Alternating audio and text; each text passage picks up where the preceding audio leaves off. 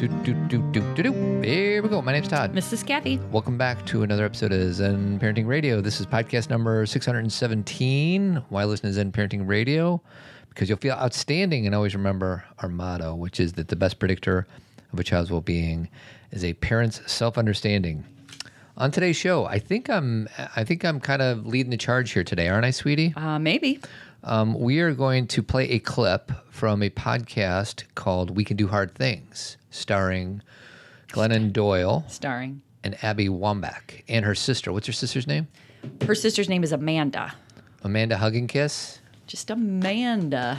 And I realized that Glennon and Abby call each other babe. Sure. And it annoys me. Oh, but Todd. Then I realize the hypocrisy Yes. of my annoyance. Correct. Because I call you sweetie. Now, why would it annoy you that they call each other babe? I don't know. Deeper dive than that. It's annoying. That's why it annoys me, because it's annoying. I know, but I know you're saying there's hypocrisy, but that's unfair. But do a little deeper dive. Why would it annoy you that people call each other babe?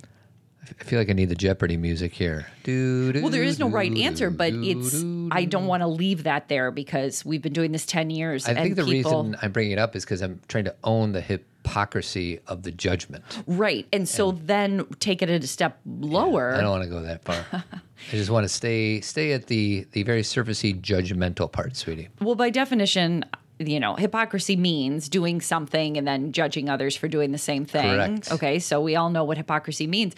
But you obviously have, within the hypocrisy is some kind of judgment. Not only is there entitlement that you can use that, Boom. but that there is a sense check. that, right, there is something below. Like, what do you think that means? Do you think they're being fake? Do you think that, No. are you annoyed by people who love each other? No. Are you, you just list a bunch of things and I'll tell you if you hit do you it. not like PDA? No, I like PDA. Okay. Do you... does it annoy you because you feel like they're being too personal with something or private, something that's typically private? No. Do you think that they are being fake? No. Okay. I think they call each other babe. I do too. And I call you sweetie. Correct. Right. So then that's really interesting. Yeah, we got nowhere there. Other than that I am entitled and Hippocratic. Hypocritical. Hypocritical. Right. What's with the Hippocratic oath when you become a doctor or whenever you become... Did you have to Yes. take an oath like that? Not the same one, but you do take, I just thought social workers take it's a an different... interesting term because hypocrisy is typically a negative thing. But is that a play on hypocrisy? I don't know. I'm not smart enough to answer any of the questions you've been asking me so far during this podcast, 617. Hippocratic. Okay, so... The Hippocratic Oath. Yeah, I think it's What is it's it? spelled differently, first of it all. is? The Hippocratic Oath it's actually a Greek word. Mm-hmm. It's perhaps the most widely known of Greek medical texts. It requires a new physician to swear upon a number of healing gods that he will uphold a number of professional ethical standards. Yeah. It also strongly binds the student to the teacher and the greater community, et cetera, et cetera. So for anybody who's good at words, email me and tell me why hypocrisy is bad, but the Hippocratic Oath is good. That's important. I need to figure that out before I fall asleep tonight. So do you want to know what it says? Sure. The Hippocratic Oath says, this is the oath, to treat the ill to the best of one's ability, to preserve a patient's privacy, to teach the secrets of medicine to the next generation. Love it. I'm on board with all those things. Yeah, so I think it's just a similar word. Could be. So we're not going to solve this problem. We're just going to, will you make a commitment to work through that so you're not annoyed? No, definitely not committing to that. I'll consider committing to it. Okay. Yeah. You're going to try? I'm just in a place today where I don't want to do any work. Okay. You don't want to do any emotional labor? Yeah. It's Sunday. It's God's day, sweetie. Right. So a few things. One is on September 28th of this month, Dr. Alexander Solomon is coming to the Men Living Space, and she's going to lead a workshop for men or anybody who identifies as a man called From Performance to Pleasure, Becoming a Better Lover. So I want to disinvite any man who does not want to become a better lover. You are not invited. But Disinvite. anybody who does want to become a better lover, please join us. If you're new to Men Living, it's free. If you're not new and you're not a member, it's $30. But the subtitle is Not Tonight, Sexual Challenges and Opportunities in Long-Term Relationships. I should probably shut my email off. Yeah. So what's interesting is I don't love that word. And I'm glad you guys are using it because it makes sense. Which word? When people call someone their lover, I know you're using it as an adjective, Yeah. as a noun. Wait, how are you using it? To be a better lover. It's a noun. It's a noun either way. Lover Sorry. is a person, place, or thing, or idea. That's what I Right. learned in 3rd grade. But isn't it funny? Like that word, I don't know if I've ever used. I've said it because I've been referring to other things, but I'm wondering if I've ever used it myself in a sentence. Like that's my lover. Sweetie, I'm your beau. And I want to thank Chris Lozier. He donated $100 to the NAMI Walks Your Way Chicago fundraiser for Zen Parenting / Men Living. He's not going to join us on the walk, which is a bunch of crap, but he did donate. So thank you, Chris Lozier.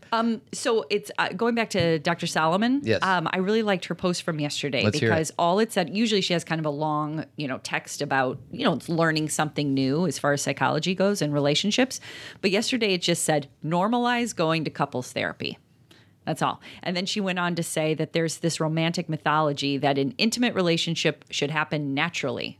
But the real world says the vast majority of us enter intimate partnership without having learned the skills and tools we need. So the interesting thing is within the relationship, we can develop those tools, we can learn new things.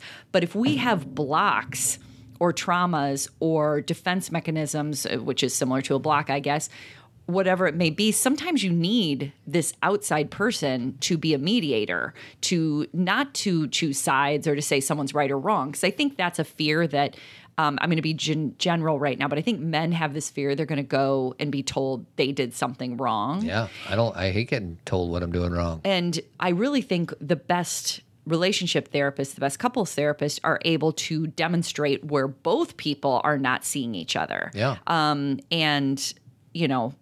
I just wanted to say that because I think that there's a lot of people I talk to who are very, they feel like if they consider couples therapy that they have somehow failed their relationship. And it's quite the opposite. It's the opposite. Exactly. That you're actually saying, no, this is my first priority. So I'm going to dedicate this time and energy. And not only will I become a better partner and lover, Yes. but I will also become a more open human where I'll see everybody with more compassion, with more understanding. I'll notice my defense mechanisms. I'll notice where I retreat or, fight, flight, whatever I do, freeze. And it's just, I think there's a lot to learn from any kind of therapeutic experience, especially with someone you love. So,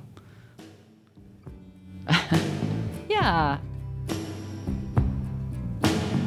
Taylor knows. Kind of a slow start. I do like this song, though. All right, it's enough of that. Nobody even knows what it is. It's the beginning of a song called Lover by Taylor Swift. Real quick, I want to go back to NAMI stands for National Alliance of Mental Illness. If you want to join the team either with your wallet or join me walking next Saturday in Chicago, just go to the show notes on this podcast. So there. Boom. Shakalaka. Zen Parenting Moment. I'm going to start it with a music quote. Okay. Are you ready? Mm-hmm.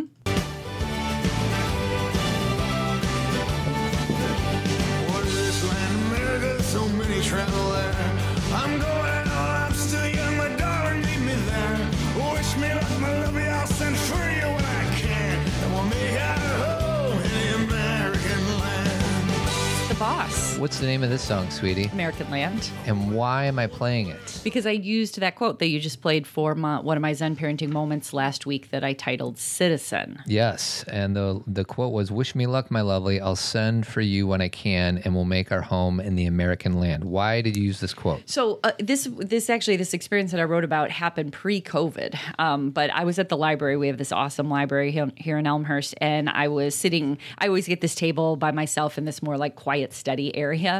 And I was sitting there, and at one point I got up to go get my daughter, I think from school.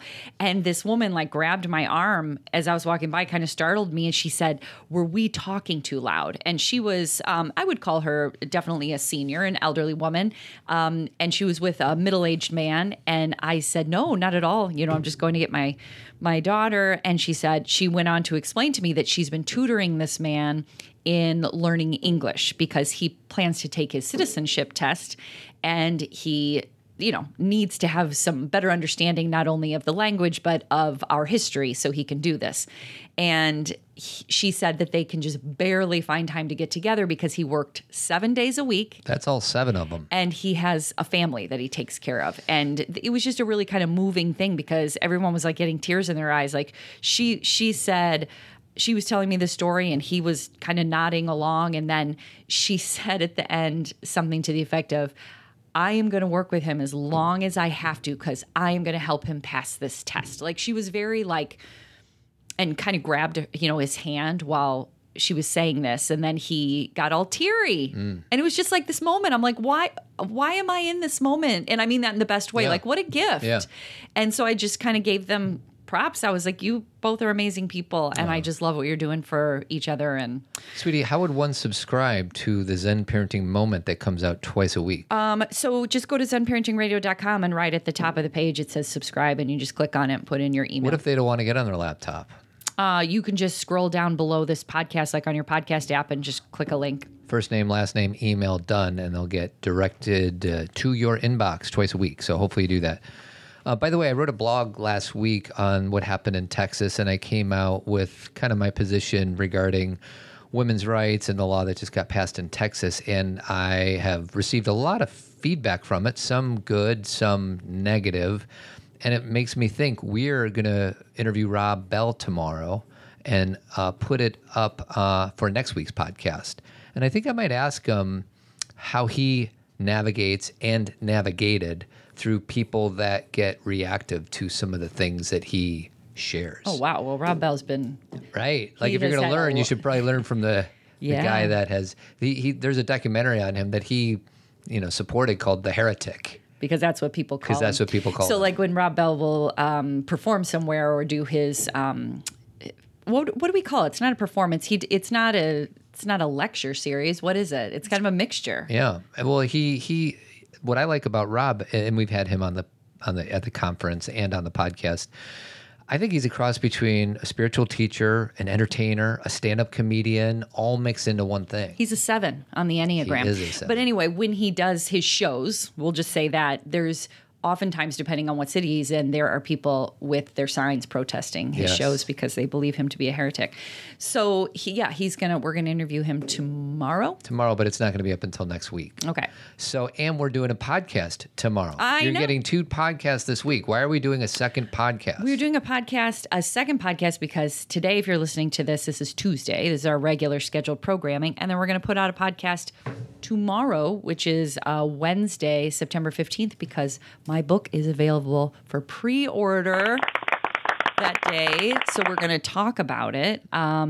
And so, we're going to talk about it that day. Yes, I'm excited for that. So you get a double dose of Zen Parenting Radio, and then we are going to do Zen Talk on Monday of next week. So Yes. please join the team. What is it? $20? $25. I forget what we charge.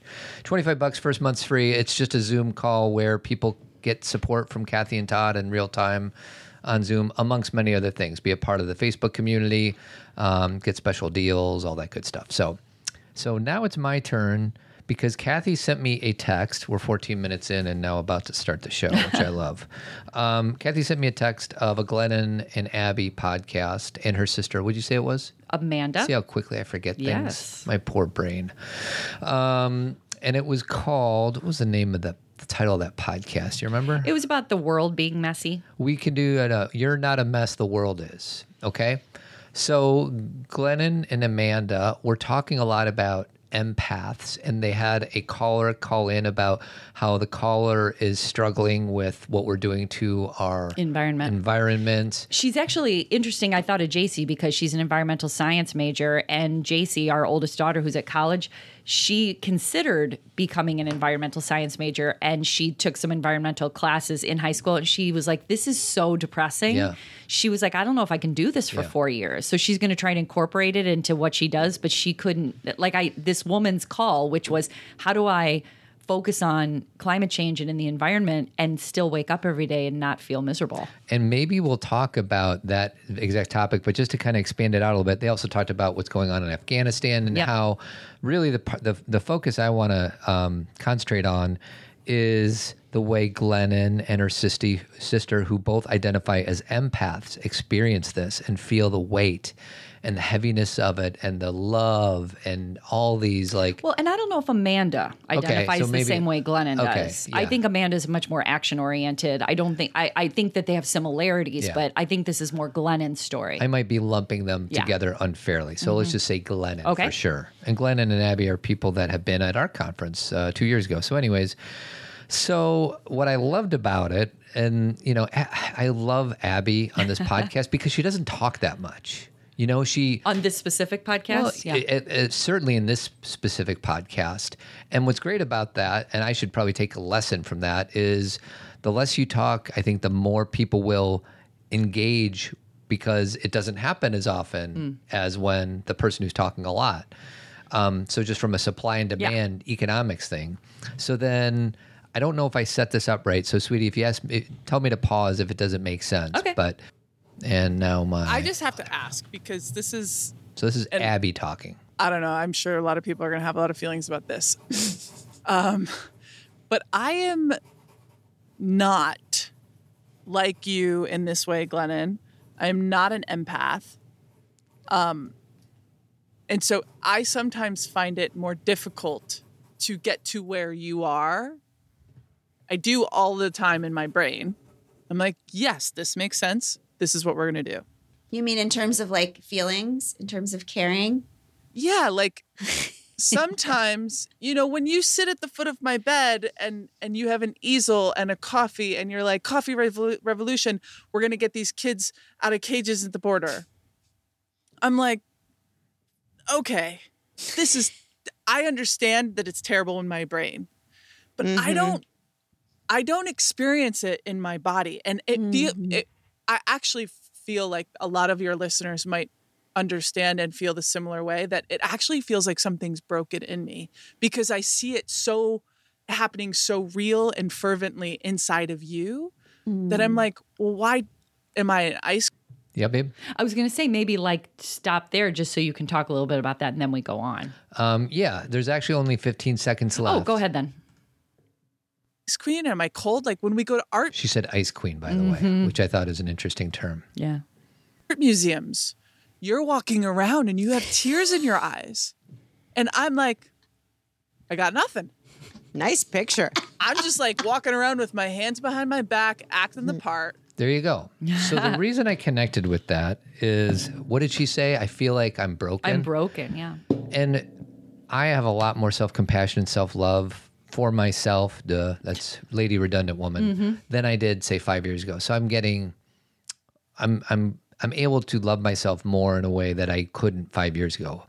So, but there's still a part of me that feels, in comparison to the way you experience the world, Kathy/Sweetie, is so different than the way I do. I have this, and I'm guessing Abby would agree with this. I have this, I don't know if it's a blessing or a curse, but it's compartmentalization.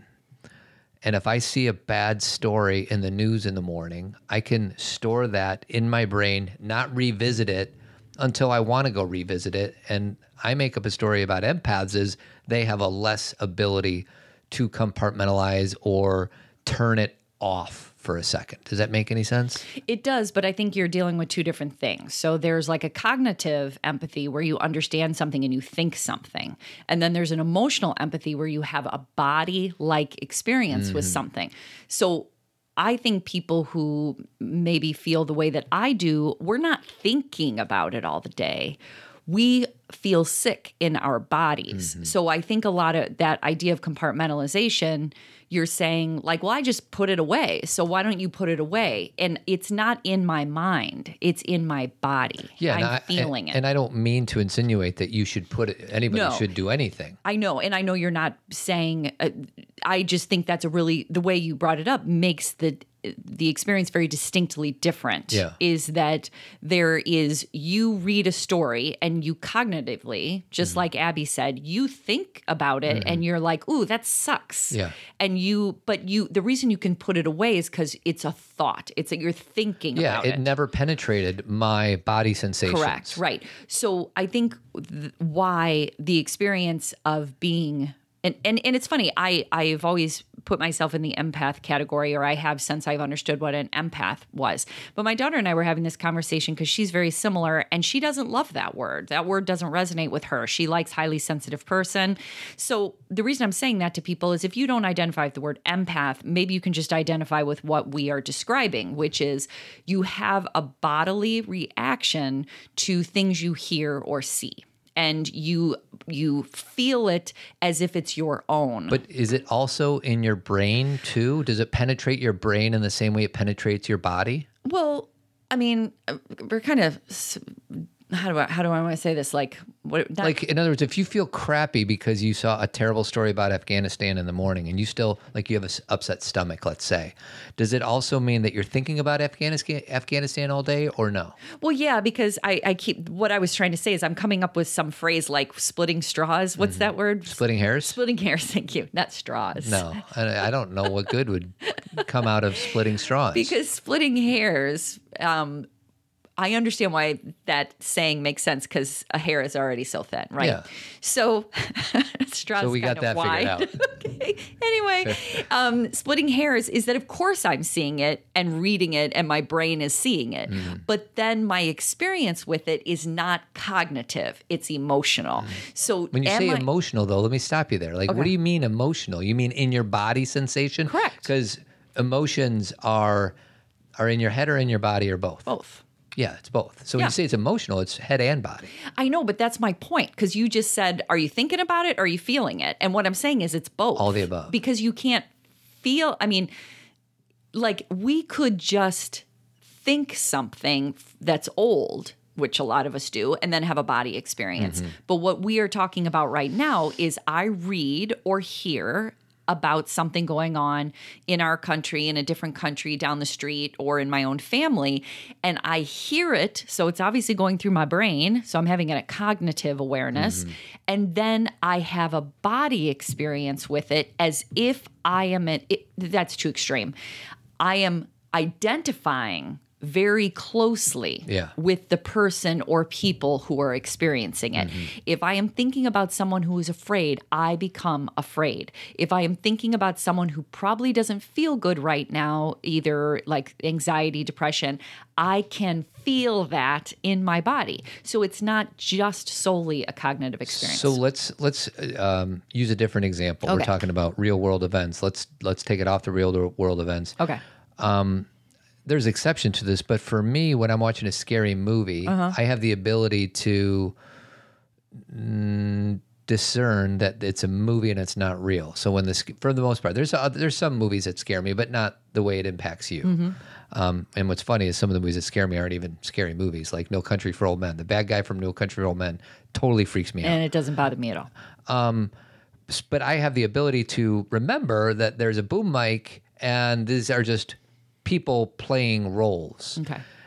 You, I don't think, have the ability to do that. No, that's not true at all. Of course I know So it's why a don't you movie. do that when you're scared? Todd, that's like saying, like, think about what you're asking of me. You're saying, why don't you use your brain to control your brain? And what I'm telling you is, of course, I know I'm watching a movie, but when I am taking something in, I'm having a body experience. Yeah. My body cannot tell the difference between fake That, yeah. and real. What I'm experiencing is when I take in someone's pain, Yeah. I remember and recall pain, and I'm having a mirror neuron, Yeah. or like what's it called when you're having a reciprocal Yeah. experience.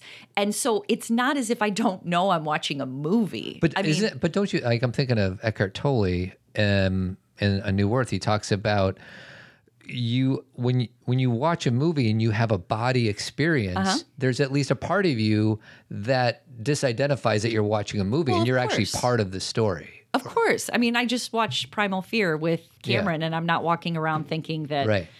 Aaron and Roy are Yeah. the same person. Do you know what I mean? Like Yeah. I'm done with it. But I've also seen it 5, 6, 7, 8 times, and I have also it's an old like there's ways that I can take myself out of it. Some Is this of, one of them? So I'm putting my hand in front of my face, and Kathy will put the hand between her eyes and the TV screen, even though you will keep your fingers open, so it still sort of seeps in there. Is that something you do to protect yourself? Absolutely. And that is, and I know that you, many members of my family they make fun of me for that because they're like, what are you doing?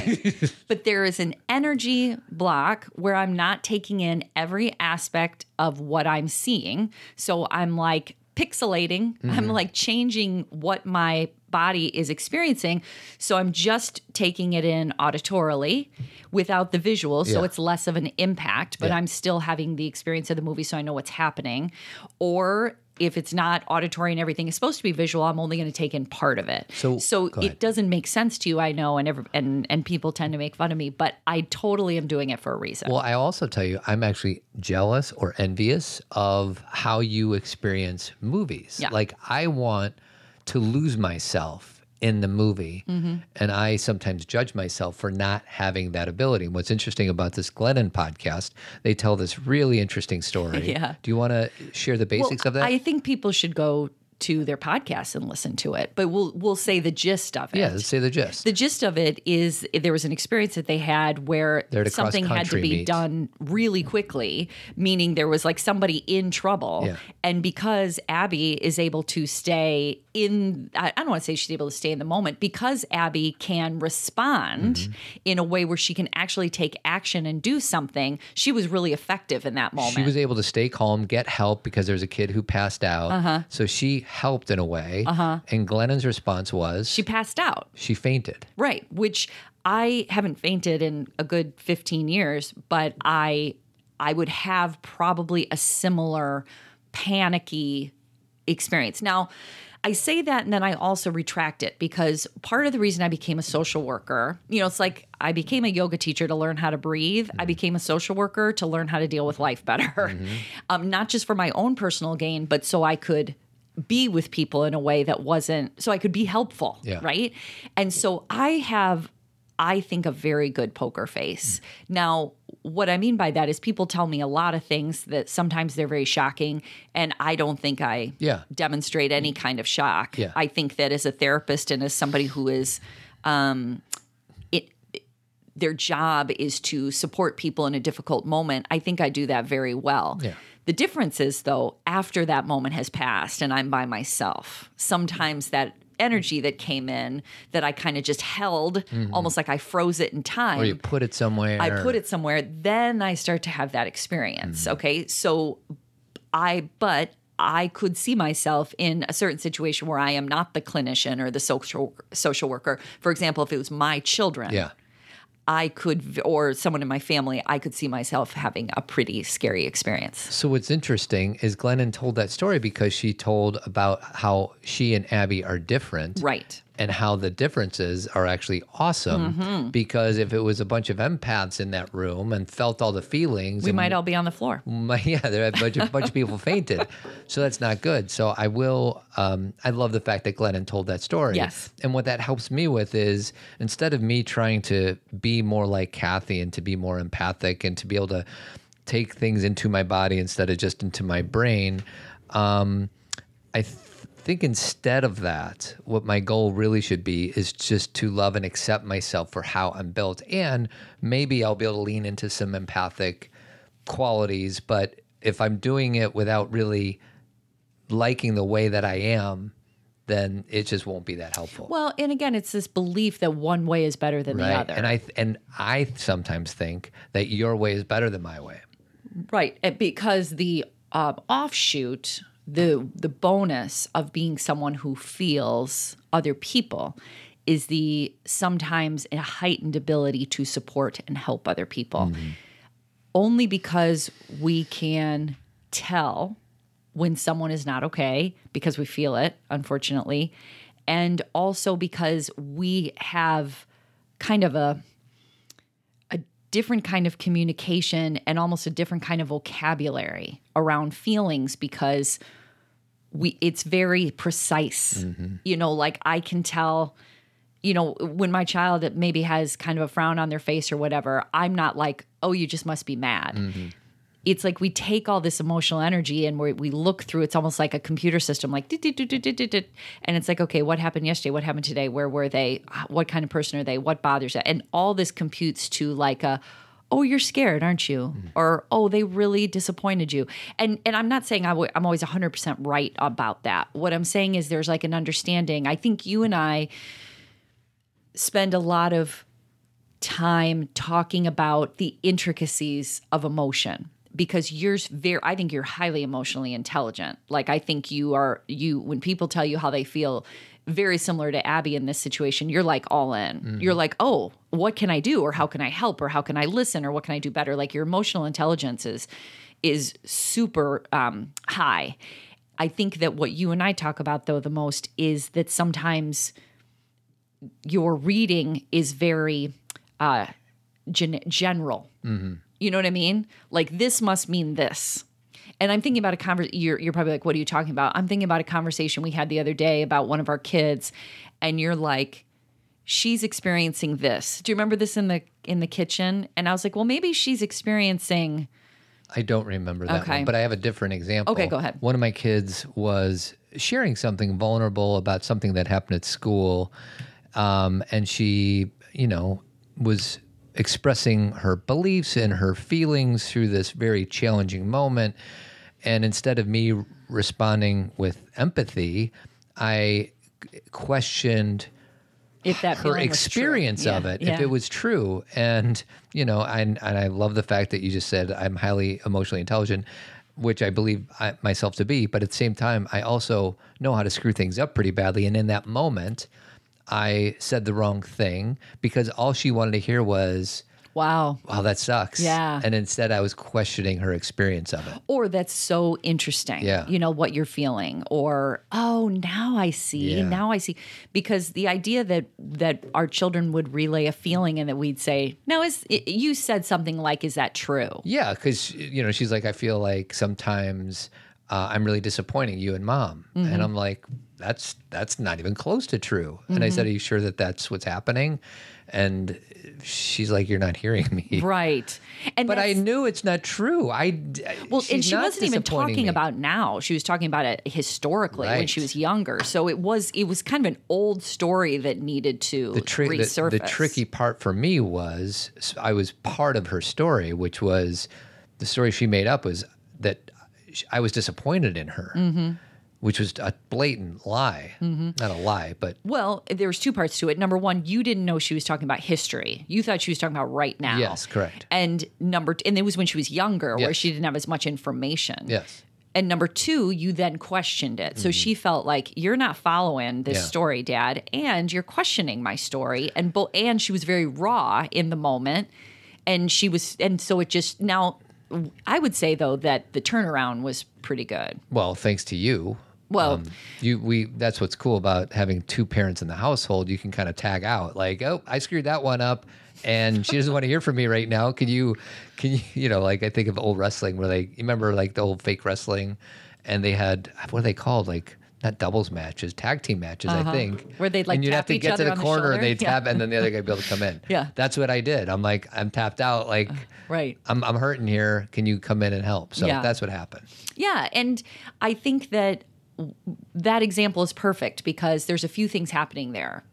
Number one, you have to, and again, I'm not saying you didn't listen. What I'm saying is you have to be able to hold the entire story. Yeah. So I knew the entire story that she was talking about something that was historical.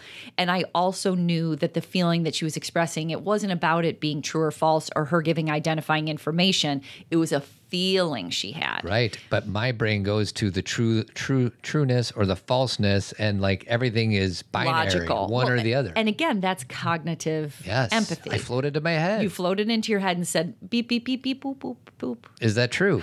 That's my I said, computer. Is it true that I was disappointed in you? Because that was the thing. Like, she's like, yeah, I feel like I was disappointing you and Mom. And I'm just like, that's not true. Well, and it was also a little bit of your ego, which is, I would never do that, or why would you think that about me? Truth, And that is something that I notice really fast with my girls, for myself too, is where, when you're a parent and you work on something really a lot, like managing your emotions or talking about emotions or making sure you show up on time, or you're just really paying attention to certain things, and then your kids tell you that you're somehow not paying attention to those things, your ego can get really slapped around where you're like, wait a second here. I am focusing on this all the time. But see, that reaction, that wait a second, I am focusing on that, is a meeting them in a place of contentious. Yeah. Like we're meeting, like if they're 13 and they're saying that to us, then all of a sudden we become 13 and say, you're wrong. Yeah. And really what I love is that when any kid, and this is so much easier with other people's kids. Let me say that for sure, because then the ego part isn't involved. But when a kid says, this is how I feel, and you say either one thing like, oh my gosh, that's so interesting, or I didn't know that, or wow, thank you for sharing, all great things to say. Or you say, like if they say, I'm really sad, and you say, oh, I can understand why you feel that way. That was really rough. And you just agree with them that their experience was rough, and that even if you don't think it's rough, all of a sudden, I feel like we've talked about this for 10 years, but it dissipates because all anybody wants is, I had this experience. Do you see this experience I had? And if we're like, yeah, I see it. Like they almost turn it around and go, oh, that's okay. You know what I mean? They almost then have the energy to look at you and go, it's okay that you didn't notice Lets it. the air out of the balloon. It does. It really does. So I want to quickly go back a little bit to this podcast. And this is one of the quotes that Abby said regarding her empath nature. And she said, sometimes I care so much that I look all day. So like picture like Afghanistan, like something that's happening, and you can't avoid it. Like you have to continue to take in that information, and you care so much that you just look at it all day, paralyzing you from any type of action that might help people in Afghanistan. Yeah, it's like information overload. But then she also said, sometimes I care so much that I look away. And my question is for me, and you can't answer this for me, but it's just like a discussion point, is it because I choose not, like the only thing I take in the news from is a morning email that takes me about 5 minutes. Okay. And I just wonder if, because I've judged myself and said, I just don't care. I mean, I care 5 minutes out of my 24-hour day, I care about world events. So I'm judging myself like, maybe I'm just, shut down and I just don't care that much about other people. And this quote made me at least consider, maybe I care so much that I look away. Possibly. Yeah. And at this moment, I don't know what's true. And it's not either or. It's probably a mix of both. Yeah. There is some part, because I even, just for fun, I Googled what's the difference or what's the opposite of an empath. You know what it said? Empaths are the opposites of narcissists. Huh. That doesn't make me feel good. And then the other thing I Googled said empathy is the opposite of apathy. Empathy is defined as the ability to understand and share the feelings of another within, feeling, or inside, plus, it says within, plus, feeling, or inside, plus suffering. I don't know what that means. Apathy is defined as lack of interest, enthusiasm, or concern. So anyways, I don't know. I don't know where I... Well, first of all, I think you saying, again, this is the way your brain works, but you're saying you're somehow relating the fact that empathy and you are opposite things. Yet I'm sitting here telling you that you have a high emotional intelligence, but you're like, I'm the opposite of empathy, which is not true. So you don't have the same type of empathy Yeah. as I do. And I don't mean I've got a better type. I have a different experience. Yeah, and I'm trying to put this stuff in black and white terms that if Kathy's empathic and I'm not like Kathy, But you then are empathic. You just have a cognitive empathy. And you start in your mind. Mm-hmm. And then the more information you get, the more you get to your heart. Right. Mine goes into my brain, straight into my veins. Yeah. Where I'm like lit up. And it's not great. Mm-hmm. Like it's not, there is a greatness. The example that Abby gave about like going to the art museum. Yeah. And then, I have that experience as well. Not always at the art museum, but a song comes on and I cry immediately, or a movie is playing or a TV show or a quote and it goes straight into my veins and I cry. Mm-hmm. So there's a beauty in that. But considering the state of the world, and it's not great to No. have news go into your veins. Like, be careful what you wish for. Exactly. So that's one thing. And the other thing is that I also look away, and when things are really rough, like for example, when COVID hit and, we were still in the midst of the other presidency, I took all social networking off my phone. And some people say, well, that's healthy. That's good. Well, it kind of sucked too, because part of my work is on that.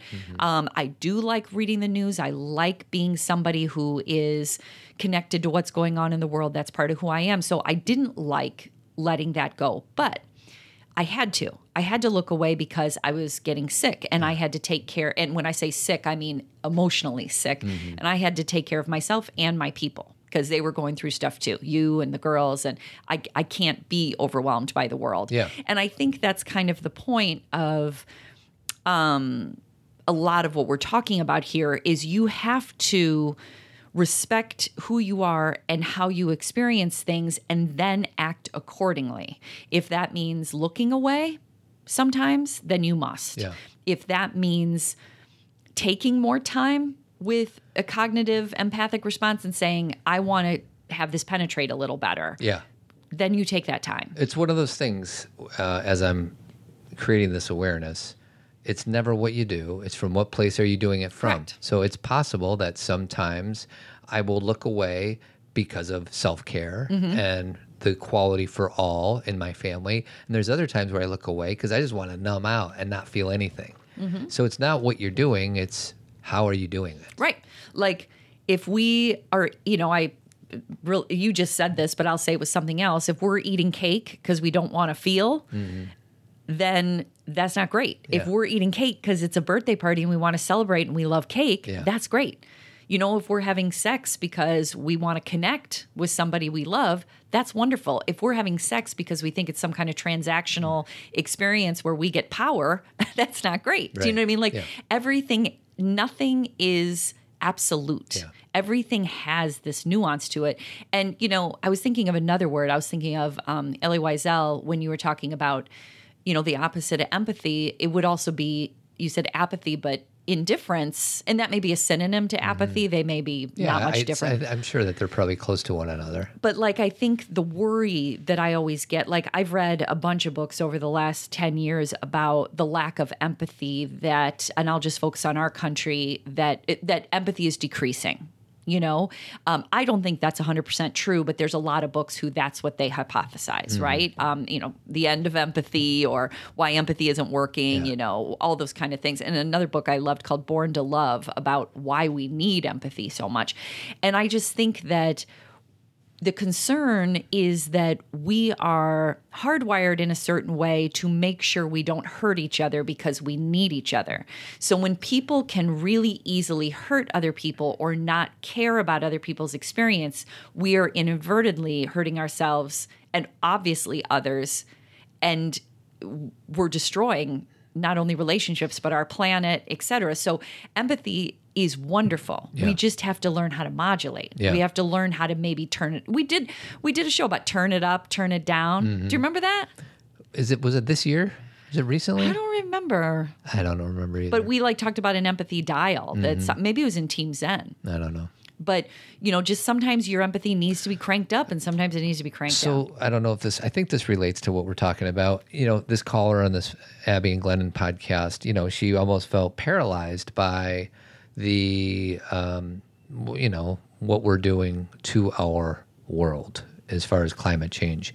And I remember this was at one of my Men Living weekends. There was a man there that was equally disturbed by what we are doing to our world, and he was just weeping uncontrollably. And it was actually a very sweet moment for both of us. I was lucky to witness it.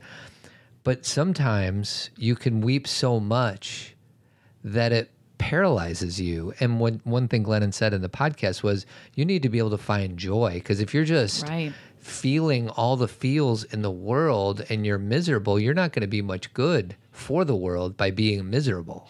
Well, and that's why you need to blend the two. Yeah. They're actually, I think Daniel Goleman in his book about EQ, he actually talked about 3 concepts in regards to empathy, and one was cognitive, one was social, and then one was like compassionate empathy, which was the blending of the feelings and the brain. And that if you can learn how to, because what compassionate empathy is taking action. So let me give an example that's less about helping people, on the border or Afghanistan or wherever it may be. Instead of that, what about your child is crying in front of you? A cognitive empathy response may be like, I know why they're crying because they're upset about this, but they don't need to be. They should block it out so you don't even do anything. You either walk away or say, stop crying. An over-emotional response, maybe a social emotional response where you're just really feeling what they're feeling, is you're also overwhelmed and you start crying. Yeah. And that doesn't help your child. But the compassionate, empathic response is you sit down and put your arm around that child because you know that's what they need.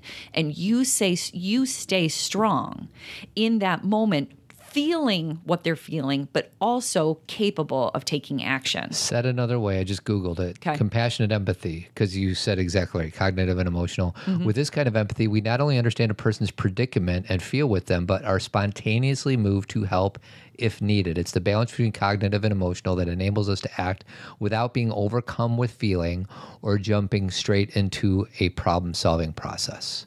Sweetie, you nailed that. Yeah, well, that's what I do for a living. Well done.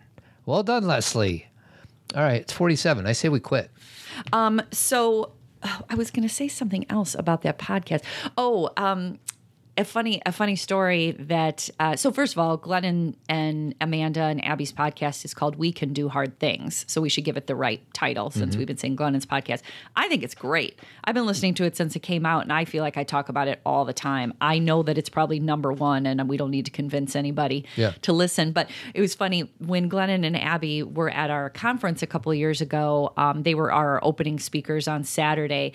And one of the things that they let us know is they actually flew in from different places, if I remember correctly, or they flew in together and Abby had to leave Yeah, they're flying immediately. out to different places. And so they told us, like, Abby's got a hard stop at this time. And we were like, absolutely. Like, Todd and I are very big on making sure people get to where they need to go. But also part of after they were done speaking, Kathy Richardson, who is the lead singer of Jefferson Starship, she's a friend of ours. She actually lives in town. She sang for them an Indigo Girls song, which is, Closer to Fine, which is one of Glennon's absolute favorite songs. And then she sang one of her own songs, which everybody loves.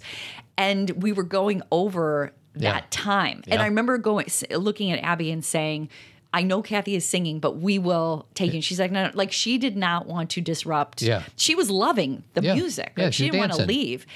But then when everything ended, she was like, Todd, wasn't she like, run me out of here? Yeah, because everybody wants to talk to her. Right. So I had, part of my cool experiences from that conference was I was in charge of leading her out and trying to protect her from the people that wanted to. And she was frustrated because I wasn't running fast enough. And I realized this is probably the best female soccer player ever. And she could run 3 times as fast as I could. So she was like, go. Yes. Go. Yes. And she did. I think she got to where she needed to go on time. I think she did too, but who knows? But I carried a little bit of heaviness about it afterwards because I really do pride myself on being like, if this is what you need, this is what we'll get you, because people are so great at our conference. And I was like, oh, I hope she wasn't stressed out. Because I like to be to the airport way ahead of time. This I know. Like, I'm talking like an hour and a half. This I know. I want to go to the bathroom. I want to get my water. I want to maybe do a little work before I get on the phone. On the plane. I'm not going to get on the phone. Remember they used to have phones in the back of the seats? I do. And it was like a cool thing. I know, and we'd be like, who am I going to... And I never understood, even when they were there, how do I make this call? There's a little credit card thing. I know, but it never worked. Oh, mine worked. Oh, it did? Oh, sure. Who'd you call? You weren't calling anybody. Mike Phillips. Did you really? Yeah. There was a time there where I would call my college buddy and say, whenever I leave for a work trip, I'm just going to call you to say hi. And I did that. On the plane? Yeah, just for a little bit. That's like, for example, when I got my first bag phone. So this was like 93. What's a bag phone? It's like a phone in a bag. It was before we had cell phones. Like, it was like you would charge it and it like lived in a bag. I have no idea what you're talking about right now. That's kind of what I'm saying, is that the guy I worked for, I used to be a recruiter, by the way, which is hilarious because I just am, that's like so not my personality. But anyway, he said, while you're on the road, you need to take this phone, like just in case you need to call me. And I had that bag phone for a year. It never worked. I never understood how to work it. I never made a call on it. And, I just Googled bag phone, Yeah. and you're right. It turns out there was something called a bag phone. I had it. That's why I didn't make it up. I had it on my front seat. Vintage mobile bag phone. $19.99 on eBay if you want one. I don't want one because I couldn't use it when I had Kind of it. looks like the Gordon Gekko one from. For real, because when you'd pull it out of the bag, Yeah. it was like a big phone, like Yeah. a Gordon Gekko phone. And I remember, and it just so happened that one of my roommates that I lived with in Chicago, and then my friend Laura, and then my friend Amy, they both worked for what used to be called Metro Media, and then that became WorldCom, which became something else. But they always had the best new phones, and I was like with my bag phone that didn't work. Well, at least you had it. And eventually, I got the pink phone. Do you remember that phone? Did you No, buy that? But for I me? can imagine that it was. Oh, you mean the Razor? The Razor. Oh, yeah. That was my first cool phone. Love the Razor. And we played Snake. That was on Nokia, though. Yeah, it was a Nokia 6160. Yeah. I was a big fan. And you played a lot of Snake. A lot of Snake. You wanted to get like top score. I know. Jeremy Kraft, he is a bald-headed beauty. He's installing a screen door on our front and our side and our back door. Today. Tuesday. Today, You're right. yeah. So painting and remodeling and a whole bunch of other things. So if you live in the Chicagoland area, go to avidco.net, or you can just give him a call, 630-956-1800. We would love to have you check out Team Zen. It's just an opportunity to interact with Kathy and myself live twice a month and be supportive in a community. What's her tagline for Team Zen? Zero pressure, 100% support. That's right. And always remember that men living. So if there's any guys out there and want to connect in an authentic and deep way, I would love to see you guys check it out. I'd love to see you guys check it out. Yeah. Well, isn't that a good thing I'd to love say? to watch you check it out. Yeah. It's I a guess. virtual and in-person community, guys, connecting deeply and living fully. No requirements, no creeds, no gurus, no judgments. All you have to do is join us when you can.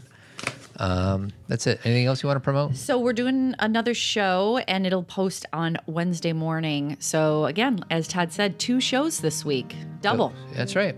So we'll catch you next week. Keep trucking. No, tomorrow. I Oh. just said we're doing Catch you another tomorrow. show. Keep trucking.